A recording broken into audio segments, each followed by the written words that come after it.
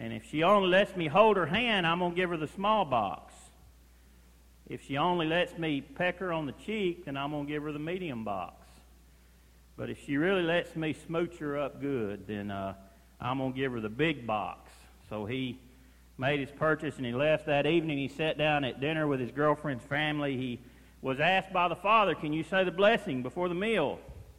He began to pray, and he prayed earnestly, intensely. He prayed, and he prayed for almost 5 minutes, and when he finished praying, his girlfriend said, "You never told me that you were such a religious person." And he said, "Well, you never told me your dad was a pharmacist." It's a good thing to pray, whatever the circumstances. Amen? According to many, these are public opinion polls. They're actually 8 or 10 years old, what I found, but Gallup organization did a poll, and this is what it said: 90% of Americans pray. This was according to his poll. 86% of Americans said they believed in God. Now that's interesting, isn't it? That there's more people that pray than believe in God. That kind of shows you where folks are, don't they? 90% of Americans say we should pray and do pray. 86% say they believe in God. 83% said they favor prayer at graduation, and 70% said they favor prayer at Christian prayers in schools could be spoken. That's kind of the thing. And we had talked about that a few weeks ago when we started studying the Lord's Prayer, and we went into that and kind of where the majority of Americans agree with prayer in school and prayer in public places. But there's a small majority that disagree. We're not going to go there again. But we dealt with Jesus talking to his disciples about praying, and y'all remember that we talked about they were there with Jesus. He began to pray, and they asked him at the end of his prayer, "Lord, teach us how to pray."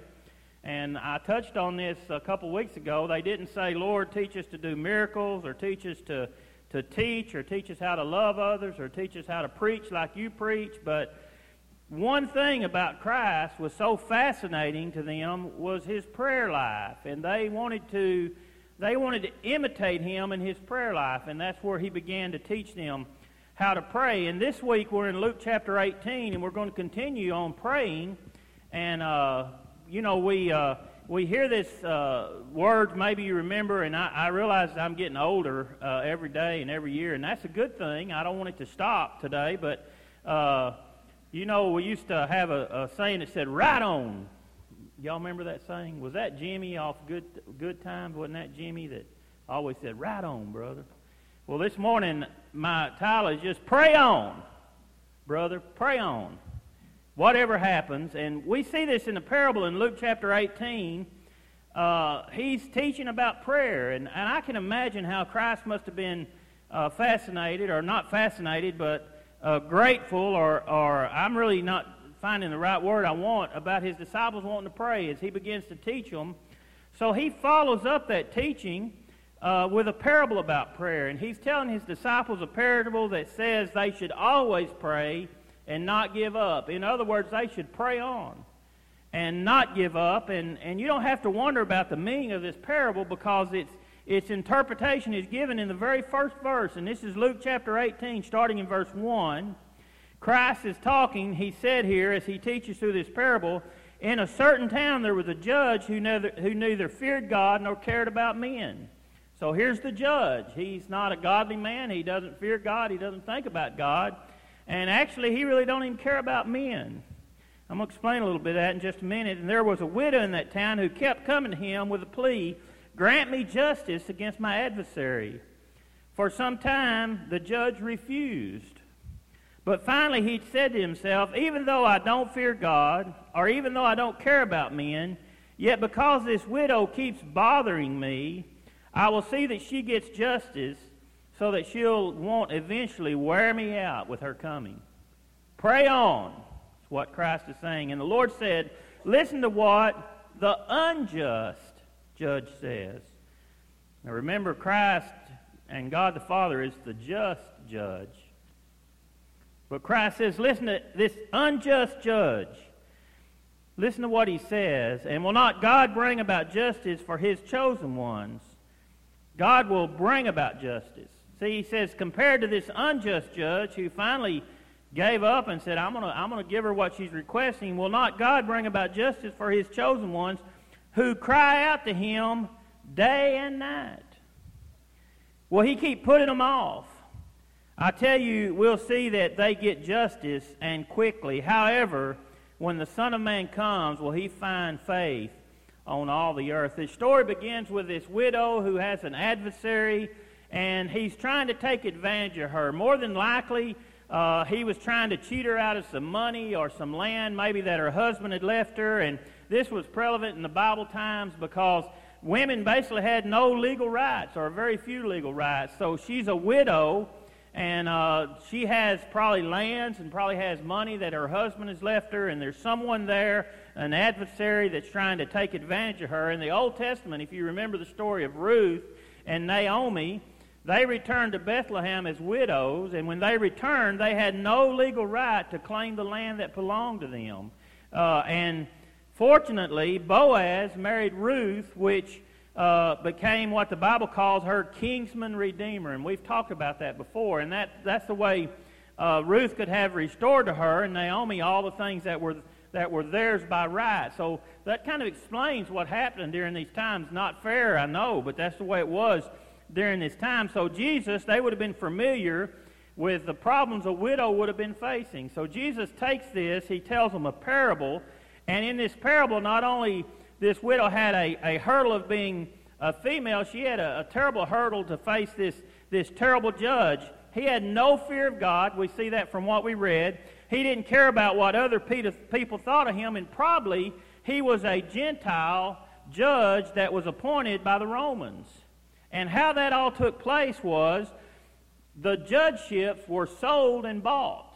So if you wanted to be a judge, if you had enough money, you could be a judge. You just went to the Roman government and said, hey, I want to be a judge, and here's what I'll pay to have that position. The reason they done that is they were crooked in that any type of a problem that came before them, any type of a justice problem, they were just bribed off left and right.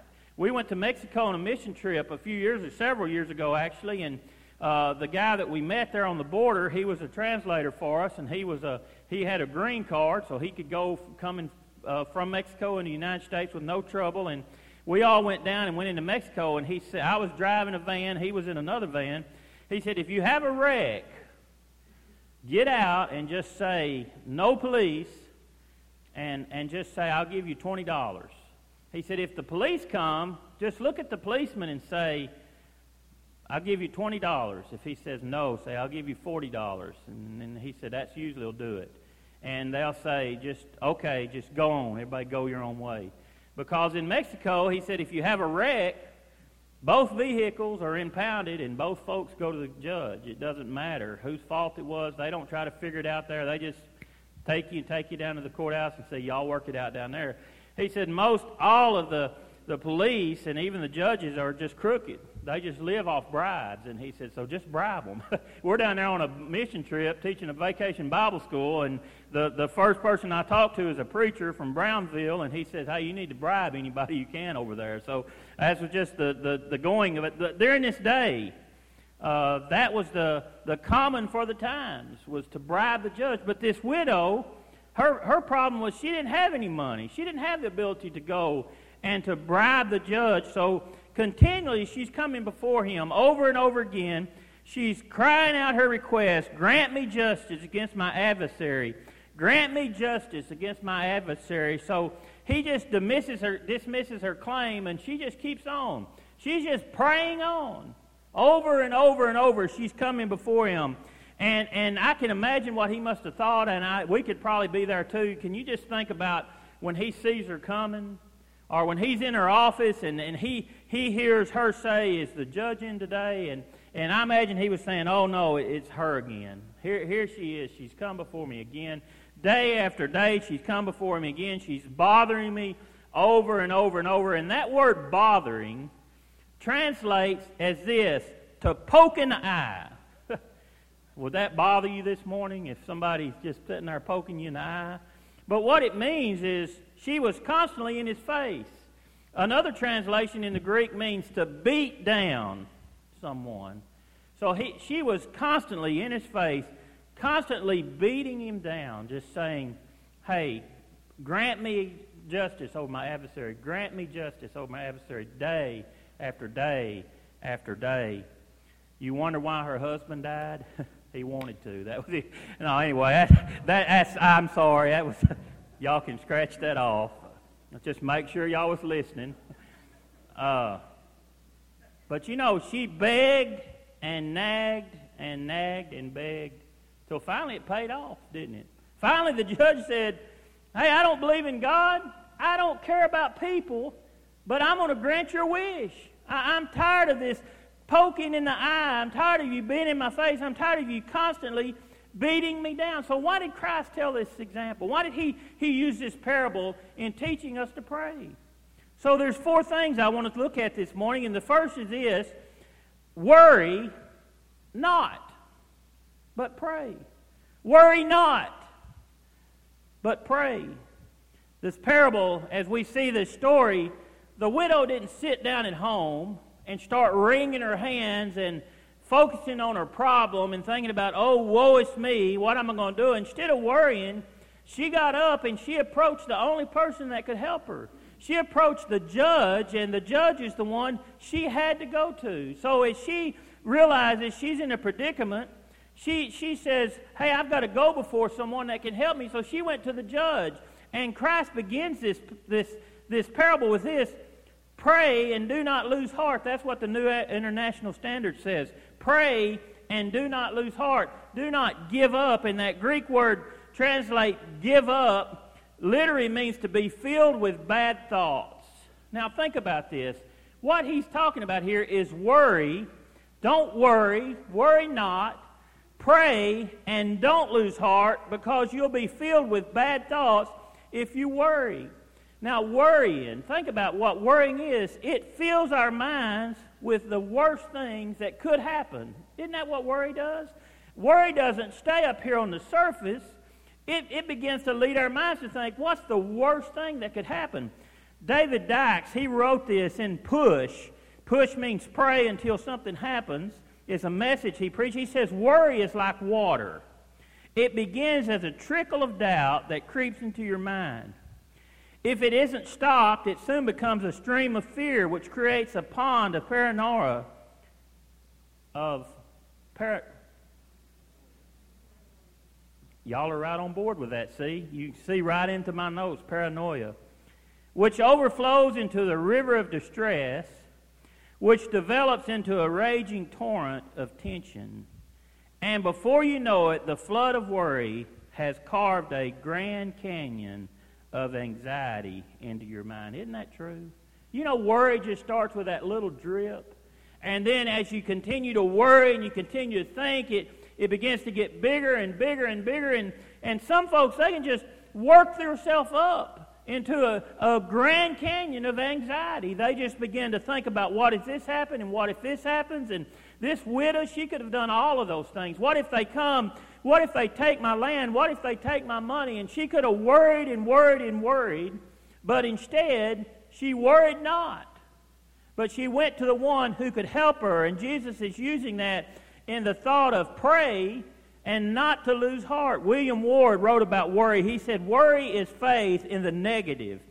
It's trust in the unpleasant, assurance of disaster, and belief in defeat. Worry is a magnet that attracts negative circumstances. Worry is wasting time today to clutter up tomorrow's opportunities with yesterday's troubles. Let me read that again. Worry is wasting today's time to clutter up tomorrow's opportunities with yesterday's troubles. Y'all have heard this story that worry's like a rocking chair. It gives you something to do, but you don't get anywhere with it. And that's so true. And this widow, we understood that she worried not. In the Apostle Paul in Rome, he's in a dungeon. Y'all may have been here a few months ago, or maybe a year or so ago. I put a picture of the dungeon up there, and it really showed a picture of where Paul was. And he's under the street in many cases. They would place him under the street, and there would be a grate, and they would be in a square prison underneath the street, and people walked above them, and animals went above them, and everything that follows that was falling down into that cell where Paul was. And he's there in those conditions. And look at the word he wrote in Philippians 4, 6, and 7. He says, do not be anxious or do not be worrying about anything, but in everything, by prayer and supplication, with thanksgiving in your heart, let your requests be made known to God. And the peace of God, which surpasses all understanding, shall keep your hearts and your minds through Christ Jesus. Boy, that's a great passage. If you're one that tends to worry, flip over there to Philippians chapter 4, verse 6 and 7. Underline that in your Bible. Say, you know what, I need to remember that. And then write on the inside cover of your Bible, write worry not, and then put Philippians 4, 6, and 7. So when you worry, you can just open that front flap of your Bible and you can say, oh, there's a good scripture I need to go to. Don't be anxious about anything, but in everything, by prayer and supplication with thanksgiving, let your requests be known to God, and the peace of God, this is the greatest part of that verse, the peace of God, which surpasses all understanding, shall keep your hearts and your minds through Christ Jesus. Remember these words. They're penned by a man that's sitting in a dungeon, in a prison, in chains, who really doesn't know what's going to happen to him. He may lose his head. Boy, we're going to go study Paul. I keep saying that, but Paul is just nearly in the grips of death, and he's in this prison. Let me read the Message, how it says it. It says, don't fret or worry. Instead of worrying, pray. Let petitions and praises shape your worry into prayers. Did you hear that? This is just a translation called the Message. Let your petition and praises shape your worries into prayers. And before you know it, a sense of God's wholeness, everything coming together for good, will come, and it will settle you down. When we have challenging circumstances, I would ask you today, if there's anyone here who's never had a challenging circumstance, we all have them. We may say, I don't have any huge ones. The parable don't say if it's a huge circumstance. It simply says, pray and don't lose heart. When we have challenging circumstances, there's going to be two options we have. The first option is this: we can worry about it. We can just say, woe is me. We can sit, we can wring our hands, we can worry about the challenges before us, or we can pray about them. Those are your only two options. You can worry about them, or you can pray about them. I read this story about a man who was owned a construction company, and in his construction company he was losing sleep about worrying about his company. He wasn't making any money. He didn't know how he was going to make it to the next day, and this is a true story. So one morning he woke up. He had worried all night about his company, about how he was going to move forward with the company, and he opened his devotional guide, and that morning he read from Matthew chapter 6. Now, we're not going to go read Matthew chapter 6, but I'd encourage you to do that. That's another scripture under worry. If you want to write in there, Matthew chapter 6. And Matthew chapter 6 is where we see Christ commanding his followers not to worry. But he says this in Matthew 6, and I'm sure you're familiar with this: consider the sparrows, or consider the birds. They don't plant, nor do they harvest, nor do they store in barns. But your heavenly Father takes care of them, and you're much more valuable to him than the sparrows. Then in this devotional guide he was reading, it spoke about how God cares for the birds so much that even if a single sparrow falls, that he sees it, and God's aware, and God cares. And then this is the verse that his study ended with, 1 Peter 5:7, which says, cast all your cares upon him, for he cares for you. A few days later, he said that he was on a job site and they were removing some trees, and the landowner had noticed one of the trees had a bird nest in it with a bunch of baby birds, and he marked the tree and left words on it: do not cut this tree down. On this day, they were to a point they had to cut the tree down. So the construction owner, he got in his bucket, he went up and he looked in the nest, and the birds were gone. Between the time originally that the homeowner had noticed the birds and the time the tree had to be removed, the birds were gone, and only the nest was there. And birds use all kinds of things to build their nest, twigs and any kind of thing they can find. And he said the birds had flown and moved away, and he was going through the nest and he was examining the nest.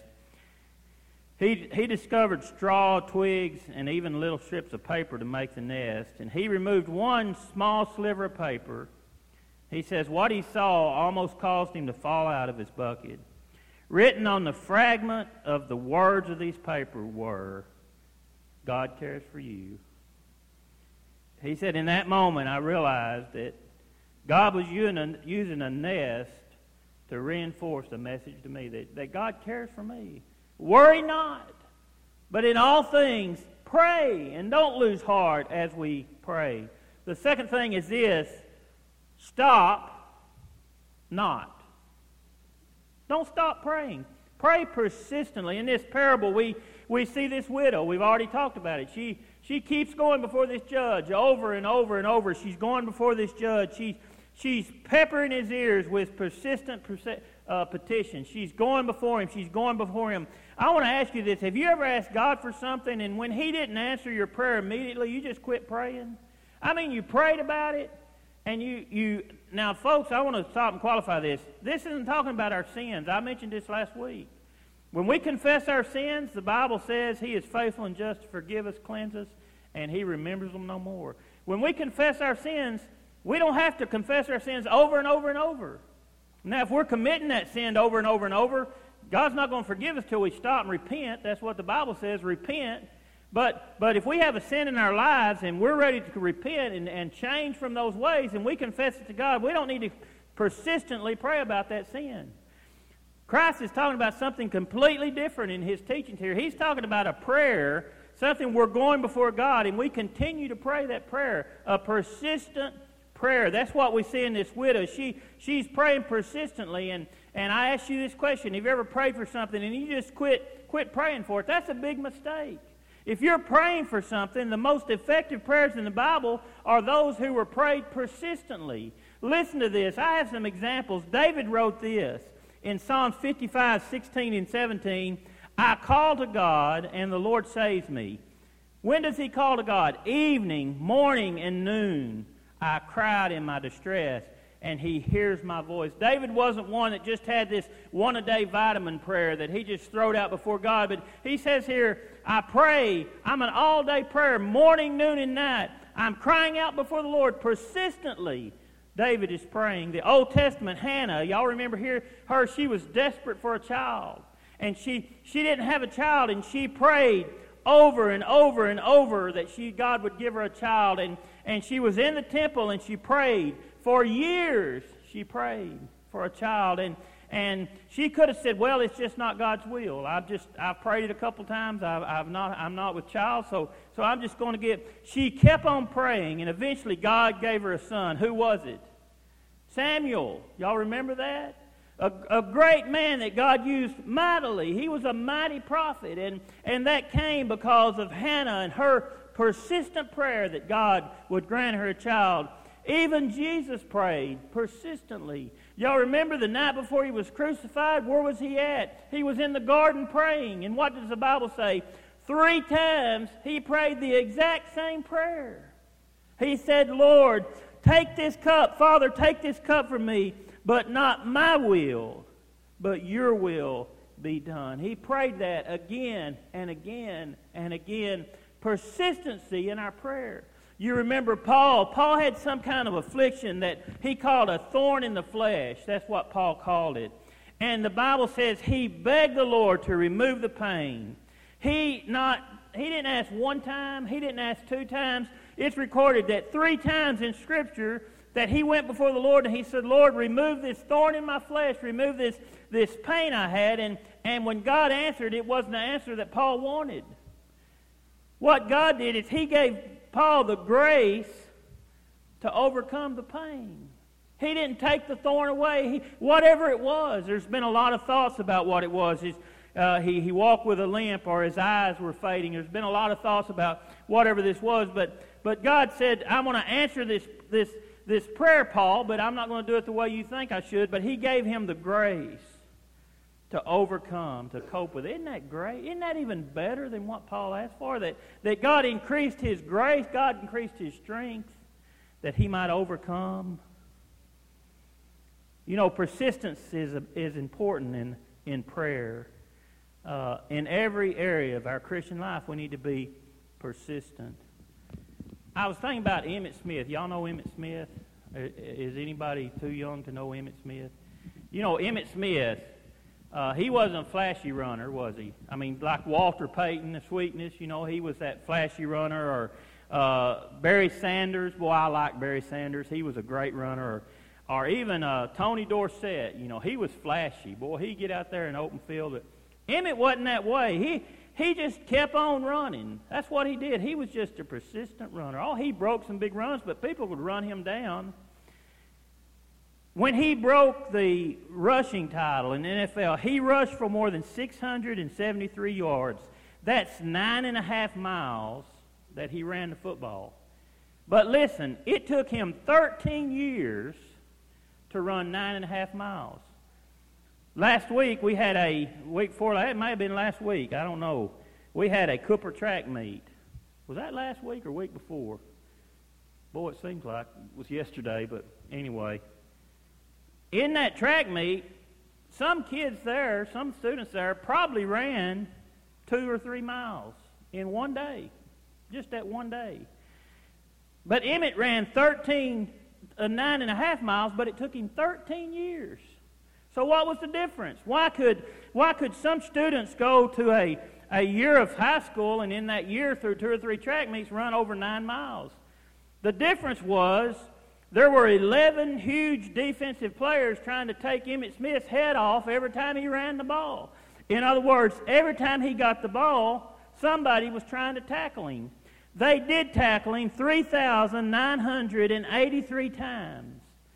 Nearly 4,000 times Emmitt Smith was knocked down on his way to the record. But you know what he done every time he got knocked down? He got up, he went back to the huddle, and he ran again. He went over and over. There were some injuries during there. He played through most of them. But I'm impressed with the fact that after being knocked down over 4,000 times, he got up, returned to the huddle. You know why he said he done that? He said he done that because he told his mom, I'll jump up and run back to the huddle so you'll know I'm not hurt. That was his reasoning for that. I'm not going to lay there and roll around on the field. I'm going to jump up and I'll get back to the huddle and you'll know everything's okay. That's persistence. God grants answered prayers, and God hears us, and God appreciates when we're persistent. Am I saying that God made Emmitt Smith run all those yards? No, I'm not saying that. I'm saying it took persistence in his life. And folks, in our life as Christians, we need to be persistent in our prayer life. Here's the third thing. Doubt not. Doubt not. You know, this parable we're talking about this widow. She didn't worry. She was persistent in her request, but we don't need to doubt. Does God compare himself to that crooked judge? Of course not. We don't need to miss that in this parable. God's not comparing himself to that crooked judge that has to be pestered or has to be coerced into answering our prayer. That's not what this parable's about. He'll answer our prayers, and he answers our prayers continuously. And we don't need to doubt about what that, and we need to expect God to answer our prayers. When we pray something, I want to ask you, when you pray for something, do you expect God to answer your prayer? Or do you say, well, I'm going to throw up a prayer. Who knows, it might work. You know, who knows? Maybe God will do something about it. Maybe it'll work, but I'm going to throw this prayer up, but in the meantime, I'm going to go and try to handle all these things myself. Well, God gives us the wisdom to be able to handle some things, but when we pray to God, we need to expect God to answer our prayers. That's not my words. Those are in James chapter 1, 6 and 7. We're told that when we pray for wisdom, God will give it to us generously. Then James adds this powerful warning about prayer. He says, don't let doubt creep in our prayers, But we must ask in faith without doubts, for the one who doubts is like a wave of the sea that's driven and tossed around by the wind. Such a person should not expect to receive anything from the Lord. Did you hear that? Listen, when we pray in faith without doubts. For if you're doubting, you're like one tossed around by the sea, you're driven and tossed by the wind. Such a person who prays with doubts should not expect to receive anything from the Lord.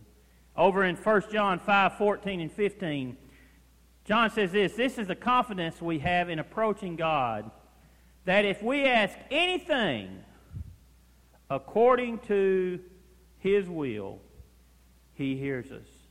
Isn't that great? You know, that's the truth of God's Word. You may say, well, I doubt that. Don't doubt. Don't doubt it. James says, man, if you doubt, you don't need to expect anything from God. John says this, go before God, ask anything. Here's the key to that. According to His will, and He hears us.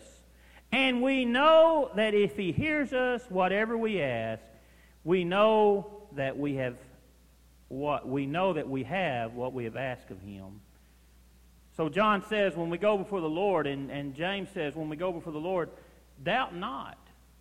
Pray persistently and pray positively and doubt not. I wonder if there's not some people here that's quit praying because they simply didn't get an answer. They didn't get an answer. They prayed and they didn't hear anything from God, so they just said, well, you know what? God's not going to answer this prayer. I heard this story about this Sunday school teacher, and she was had her children praying for a missionary. And so one Sunday she said, we're going to write a letter from this missionary, but don't expect to hear back from him because he's very busy and he couldn't have time to answer every letter that was sent from our Sunday school class. And one little boy wrote in his letter, Dear Mr. Smith, I'm praying for you, but I don't expect to get an answer. That's how we pray sometimes. I'm praying, but you know what? I really don't expect to get an answer. So when we pray, and we read here in John, and I know this can be confusing in 1 John, that anything we ask of God according to His will, He hears us, and whatever we ask or whatever we know that He hears us and He answers us. I know sometimes that can be confusing. So I want to close up with this last little 4 things. The first is this: God may answer our prayers quickly. Now think about this. Quickly is a relative term, isn't it? If someone has an accident and are injured, we would say, call 911 quickly. But if a couple comes and says, I want to get married and we've been dating just 3 months, we would say, boy, that's awful quick, isn't it? It's kind of a relevant term, isn't it? I mean, quickly can mean different things. And Jesus uses these words, and he uses a word kind of that would mean suddenly. In other words, suddenly we're praying, quickly we're praying, and suddenly, boom, God answers our prayer. Just kind of like this. Maybe you've been praying something for months, and then suddenly God answers your prayer. I heard about a lady who rushed into a mall she had one little purchase she needed to buy. It was pouring down rain. She didn't have an umbrella. She had been to the beauty parlor. She had her hair all fixed up real nice. She didn't have a scarf. Do ladies wear scarves anymore? You know, the scarf. She didn't have a scarf. And she just prayed, Lord, please help me find a good parking place close to the door. I don't have an umbrella. I need to get to the door. And she was just voicing that prayer. All of a sudden, she saw the backup lights come out right next to the door. And she just said, never mind, Lord, I found one right here. I don't need you anymore. God answered that prayer so quickly. I believe this. Y'all may think I'm crazy after today. We were driving to Sulphur Springs. Jason was just pretty little, and we were driving along, and we ran into a horrible rainstorm. I mean, it was just one of those, just a wall of rain. And as soon as I hit it, I kind of let off my gas pedal, and you know the danger of that is that person behind you is still running 70, and just nearly immediately we went out of it. And I told Denise, I said, boy, that was hard rain for just a second. And JC just in the back seat said, I just prayed that God would make it quit raining. Well, we could say, never mind, Lord, it quit on its own. But I really believe that God had something to do with that. I believe in her simple prayer that we had no idea that she was praying, that God said, okay, move on through. Folks, sometimes we need to realize that God answers our prayer suddenly, sometimes quickly, sometimes suddenly, but God will respond, and He hears and He answers our prayer. The second thing is this: God may answer our prayers later. You know, this statement, I want you to listen carefully to what I'm going to say, and we're getting close to finishing up this morning. God always answers prayer immediately, but sometimes it's later. Now, I'm going to explain that. God always answers prayers immediately, but sometimes it's later. You know, when our prayers get to heaven, God acts on that request immediately, but sometimes it may take a while before we get that answer, before we get that resolution. That's not just my ideal. In Daniel chapter 10, Daniel is praying for an answer from God. He is persistently praying. He's praying God's will be done. He says, God, I need this answer from you. I need your will to be done. I need to know how to move forward. He's praying persistently to God in God's will, that God's will would be done, but he doesn't get an answer. Y'all familiar with this story? You know what happens? As Gabriel is coming to bring Daniel his answer, he's interrupted by the prince of Persia, which is a demonic spirit. This is in Daniel chapter 10 if you want to go read about it. So Daniel requests a prayer, requests an answer. God is delivering his answer, but the archangel Michael has to go and fight against the prince or this demonic spirit who has delayed Daniel's answer. That's in Scripture. God answered it immediately. But it was sometime later before Daniel ever got his answer. Wouldn't it have been tragic if Daniel had said, well, I'm just giving up, God. You're not going to answer me. I prayed in your will. I prayed your will be done. I'm where I need to be spiritually. But you know what? God, you didn't answer me. I'm going to quit. When the whole time there's a battle going on, and we understand from Ephesians that, folks, we're in a spiritual battle. The Bible says we're fighting against not flesh and blood, but against powers and principalities and spiritual forces in heavenly places. When we're praying, our prayers are being battled against by Satan and his forces. You better believe that, because that's what God's Word has to say. So sometimes God answers our prayers, but they're later. The next thing, sometimes God answers our prayers, but they're better. You know, sometimes God has something better in store for us. I believe probably everyone here could maybe chuckle at this. Ruth Bell Graham, she's the wife of Billy Graham, she once said, if God answered every prayer of mine, I would have married the wrong man 7 times. You know, I bet you some of us can relate to that. You know, if God had answered every prayer you've ever prayed, there's no telling where we'd be. Because so often we think this is the way I need to go, this is the best path for me, and it don't happen, and we say, God, I don't understand why that didn't happen, and the reason being is God has something better for us. A good illustration, I read a story about a little boy had the ugliest bicycle in town. It was a bunch of other bicycles that were just put together, and it had handlebars. It didn't have no grips on it. You know, that's hard to ride. Kids don't ride bicycles like we did. When I was young, that's all we did was ride bicycles. And they went into the hardware store, Western Auto, and there in the front window were a set of handlebar grips for $3. And this little guy went to his dad and said, Daddy, I just got to have them. Please, Daddy, I just want those grips so bad. I want these grips. And his dad said, no, you don't need those grips. And come on back with me to the back of the store. Y'all kind of already probably know what's going to happen. And on the way to the back of the store, this little guy was bitter. He was frustrated. He said, $3 for a set of grips, and that's all I wanted. I never get anything. It's just a lousy $3.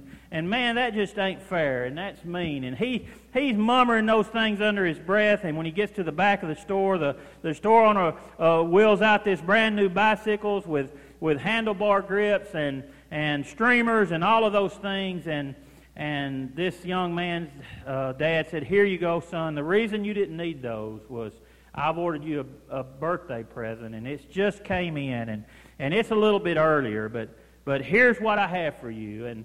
And you know, as Christians, as simple as that is, don't we do that sometimes?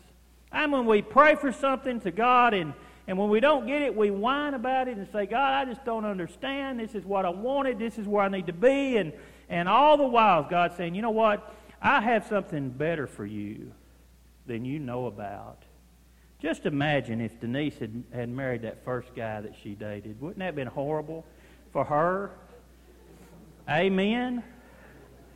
Thank you, Steve. Same thing, Tina. Think if Tina had hooked up with some of them old hairy legs that she probably dated, in the past. And sometimes God has something better for us in store. Ron Dunn, a book that says, he wrote, don't just stand there, pray something. He says, God answers prayer along the route that will bring Him the most glory.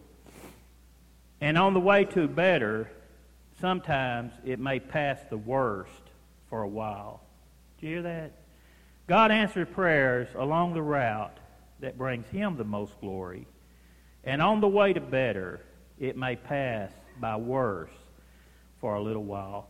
The last thing this morning, God may answer our prayer, no.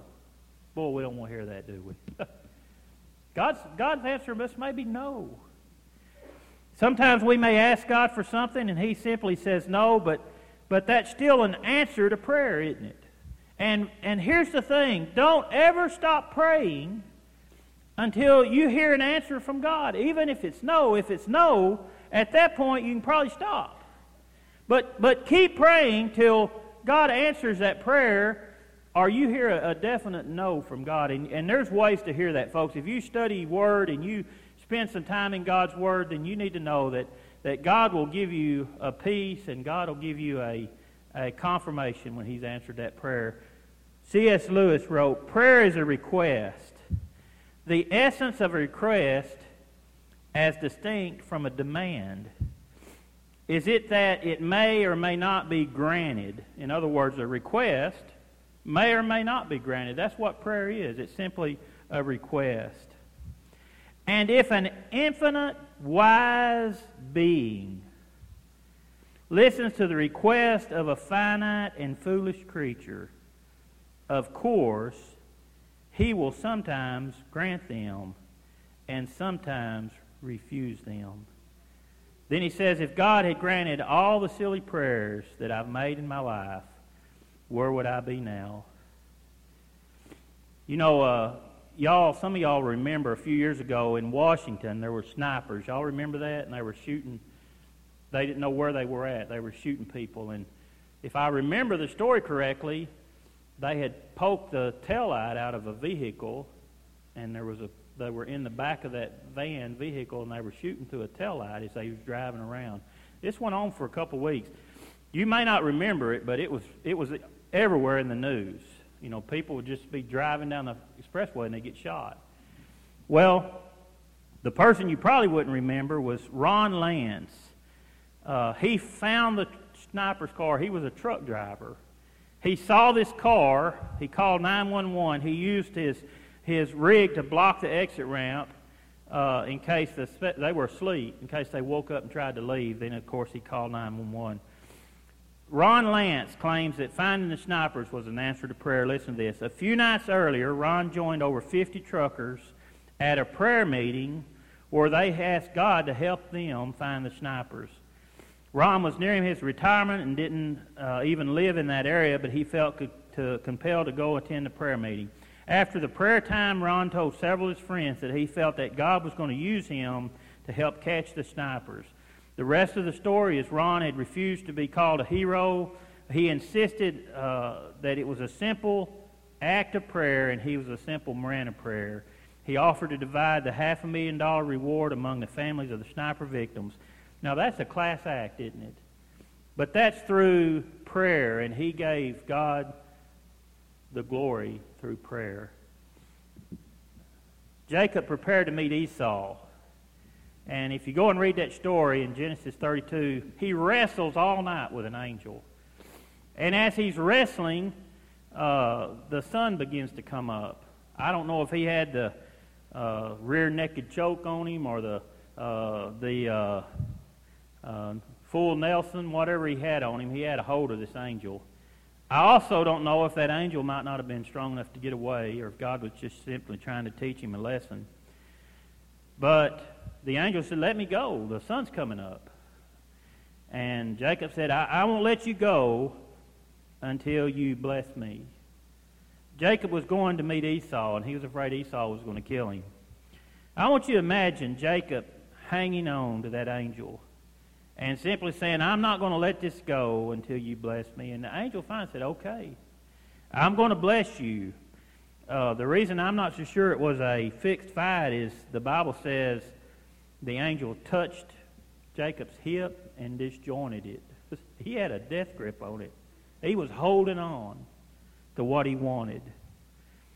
And the angel says, "From now on, you'll not be called Jacob, but you'll be called..." Incidentally, Jacob meant the grabber. If you know that story, you know why. It says, "But now on you'll be called Israel," which means the Prince of God. What a great lesson for prayer. I mean, a persistent prayer. If you got something that you could grab onto in God and simply come before Him time after time, persistently praying that His will be done and not stopping until He answers. Will you bow your heads with me this morning? What is God trying to say to you personally today? Are you consumed with worry or anxiety? Pray instead. Have you stopped praying about some need in your life? Stop not. Are you considered quitting some area? Maybe somewhere God has you serving, God has you working. Maybe something God has you doing, and boy, you're like that home builder, that construction guy. You know, man, things just ain't going, and I think I'm gonna have to quit. Be persistent. Quit not. Do you have doubts in your prayer life? God's not answering your prayer. Maybe you need to go back and do some self-examination. You know, if we harbor sin within our heart, God doesn't hear our prayers. That's what the Bible says. But however God would be speaking to you this morning, I want to ask you, would you start praying positively and expect to hear from God? And I want you to start that right now. We're going to spend just a moment in prayer as we close together, and we're not going to have an invitation this morning, but I just want to give you some quiet time to spend in prayer. I've said several times over the last few weeks, I know we as Christians, sometimes if we fail at anything, we fail in that area of prayer. So this morning, would you just spend some time just lifting up your request to God?